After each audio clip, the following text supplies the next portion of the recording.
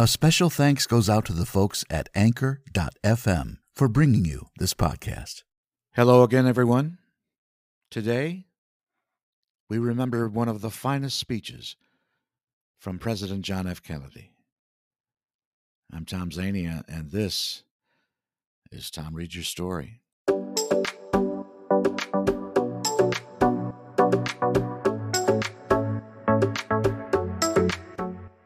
Coming to you almost live, it's time once again for Tom Reads Your Story, the #1 spoken word podcast on the web for audiobooks, social media posts, current events, and just plain whatever. So let's start the show. For the next half hour, I'll be your host. I'm voice actor and podcaster, Tom Zania.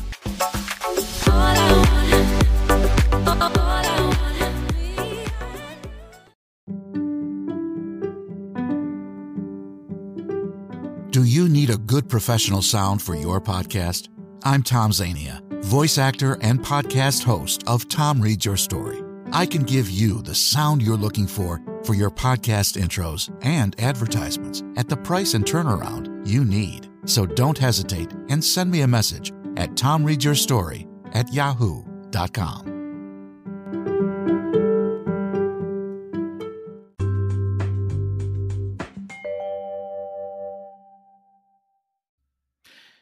And we are back. Welcome back, everyone, to the #1 spoken word podcast on the web. And that, of course, is Tom Reads Your Story. I'm glad you're here.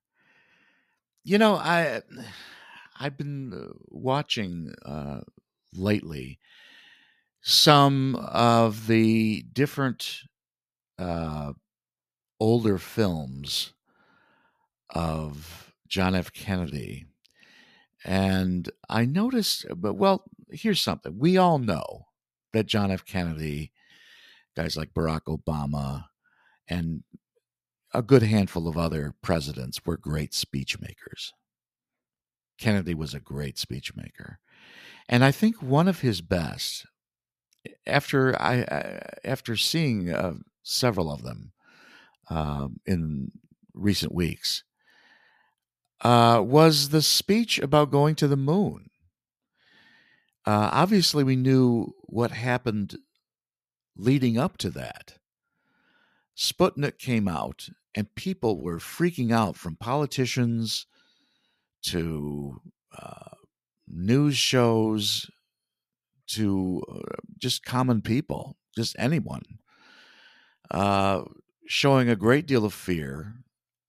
Not knowing what was going on, what it was going to be used for. Everyone thought it was some kind of war machine experiment by the Russians, which I don't believe it was. And Kennedy, of course, got wind of that because it was probably the biggest thing in the news. Kennedy, I think, took some time to decide where he sat on this issue. And he came out with it in a great speech at Rice University in Houston about going to the moon. And it was more than just about a space race between two countries. It was something that held great promise for the U.S., space exploration. And how we had to be brave and go about doing it. It's a great speech, and I decided to read it myself, and here it is right now.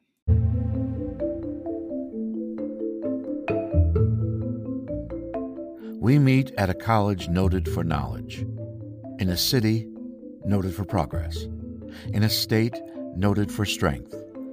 And we stand in need of all three, for we meet in an hour of change and challenge, in a decade of hope and fear, in an age of both knowledge and ignorance. The greater our knowledge increases, the greater our ignorance unfolds. Despite the striking fact that most of the scientists that the world has ever known are alive and working today, despite the fact that this nation's own scientific manpower is doubling every 12 years in a rate of growth more than 3 times that of our population as a whole. Despite that, the vast stretches of the unknown and the unanswered and the unfinished still far outstrip our collective comprehension. No man can fully grasp how far and how fast we have come. But condense, if you will, the 50,000 years of man's recorded history in a time span of but a half-century.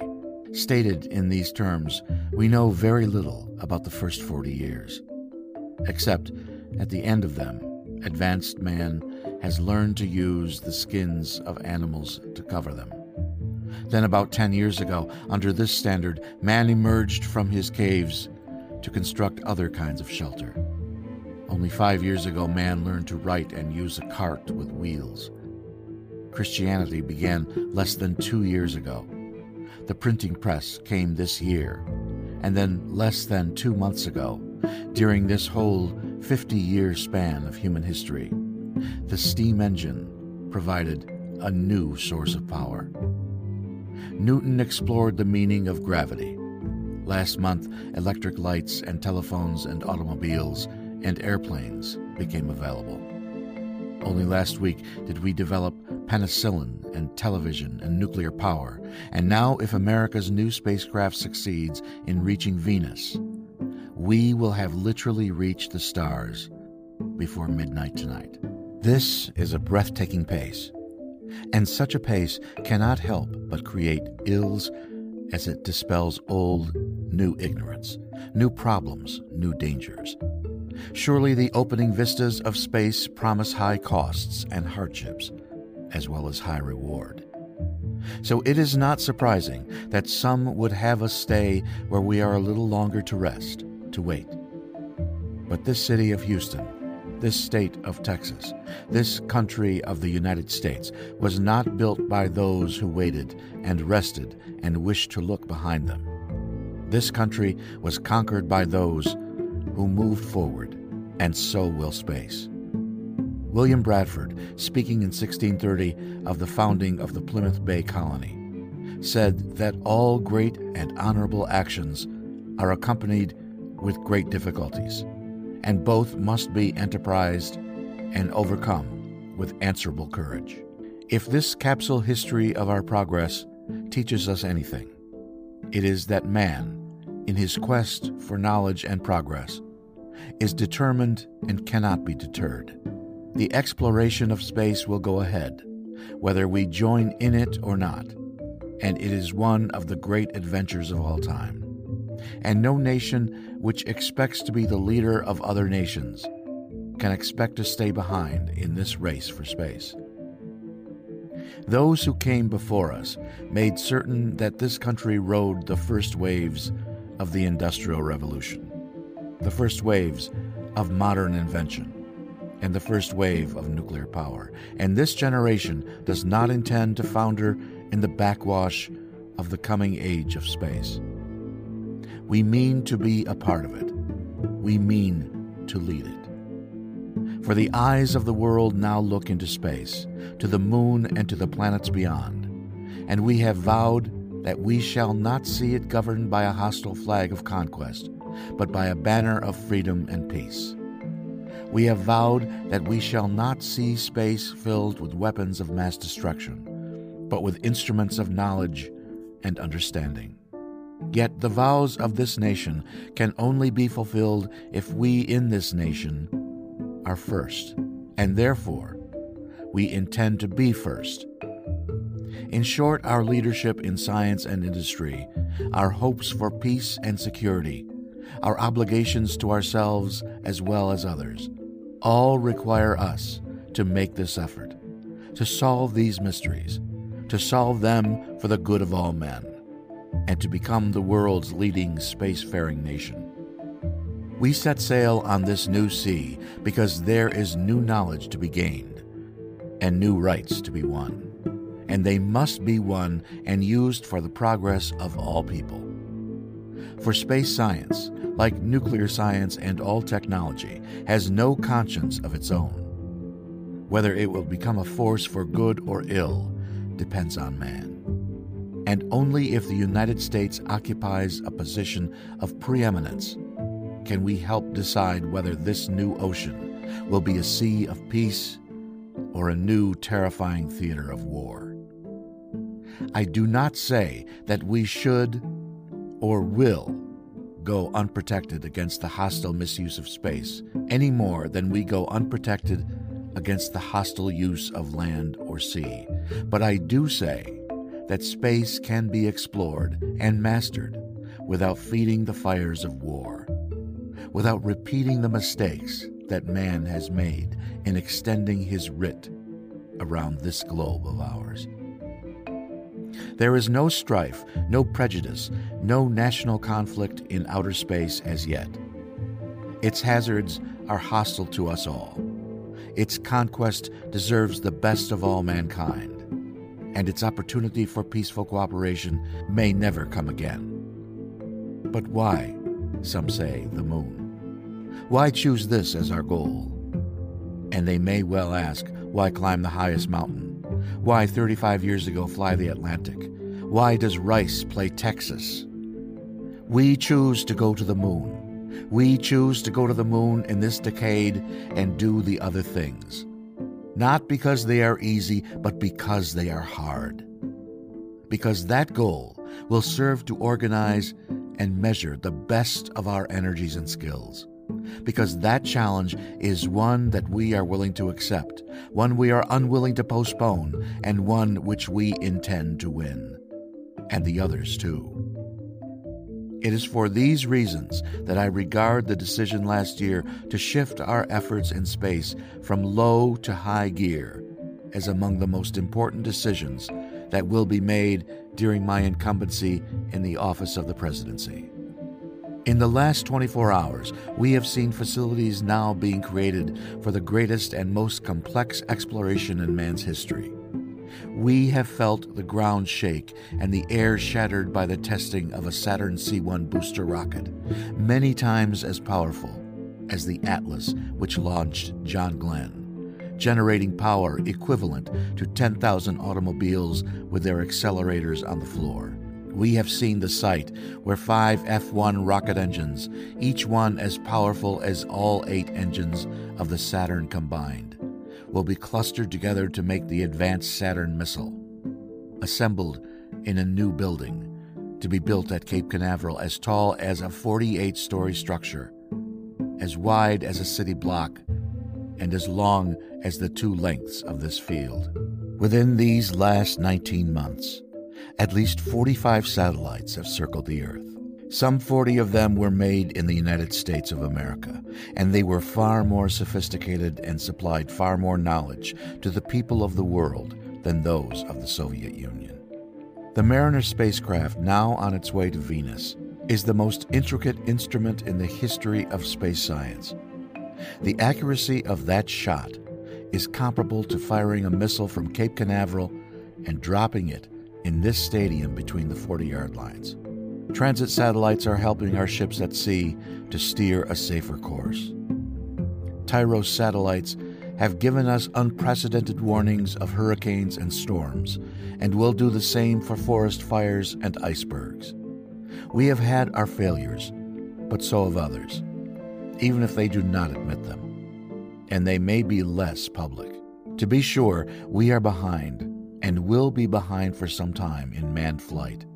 But we do not intend to stay behind, and in this decade we shall make up and move ahead. The growth of our science and education will be enriched by new knowledge of our universe and environment, by new techniques of learning and mapping and observation, by new tools and computers for industry, medicine, the home as well as the school. Technical institutions such as Rice will reap the harvest of these gains. And finally, the space effort itself, while still in its infancy, has already created a great number of new companies and tens of thousands of new jobs. Space and related industries are generating new demands in investment and skilled personnel.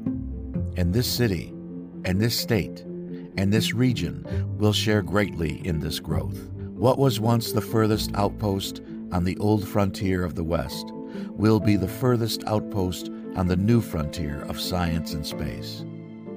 Houston, your city of Houston, with its manned spacecraft center, will become the heart of a large scientific and engineering community.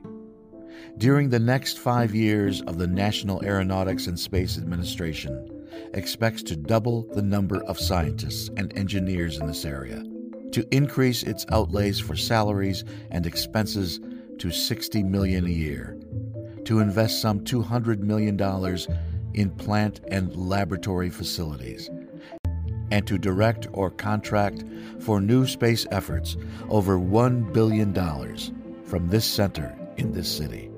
To be sure, all this costs a good deal of money.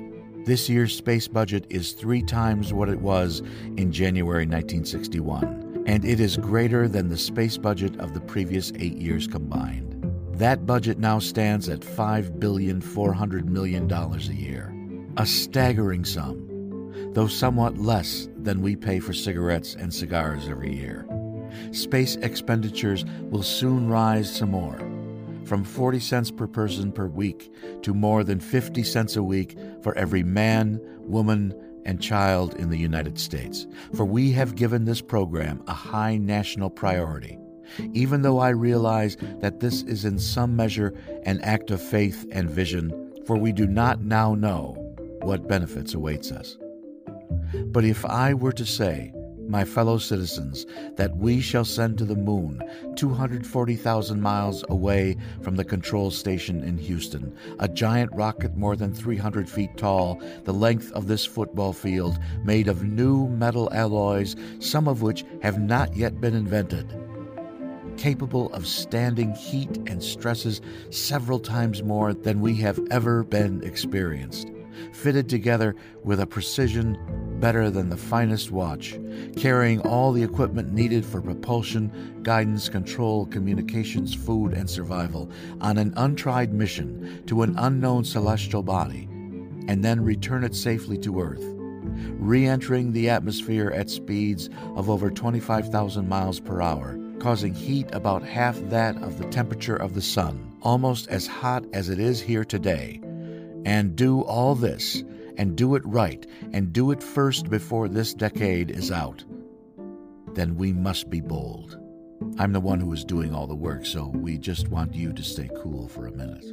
However, I think we're going to do it, and I think that we must pay what needs to be paid. I don't think we ought to waste any money, but I think we ought to do the job, and this will be done in the decade of the 60s. It may be done while some of you are still here at school at this college and university. It will be done during the terms of office of some of the people who sit here on this platform, but it will be done. And it will be done before the end of this decade. And I am delighted that this university is playing a part in putting a man on the moon as part of a great national effort of the United States of America. Many years ago, the great British explorer George Mallory, who was to die on Mount Everest, was asked why did he want to climb it. He said, because it is there. Well, space is there, and we're going to climb it. And the moon and the planets are there, and new hopes for knowledge and peace are there. And therefore, as we set sail, we ask God's blessing on the most hazardous and dangerous and greatest adventure on which man has ever embarked.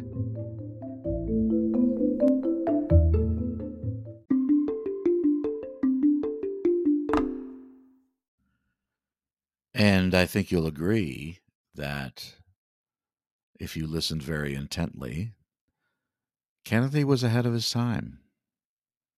If you listen to the words of the speech, definitely one of his best. So that brings us to the end of yet another episode of Tom Reads Your Story. Portions were pre-recorded. Please tell your friends if you enjoyed your visit today, because we're always looking for new ones. Thanks, Anchor.fm, for this opportunity. I greatly appreciate it. Take care, everyone. Bye now.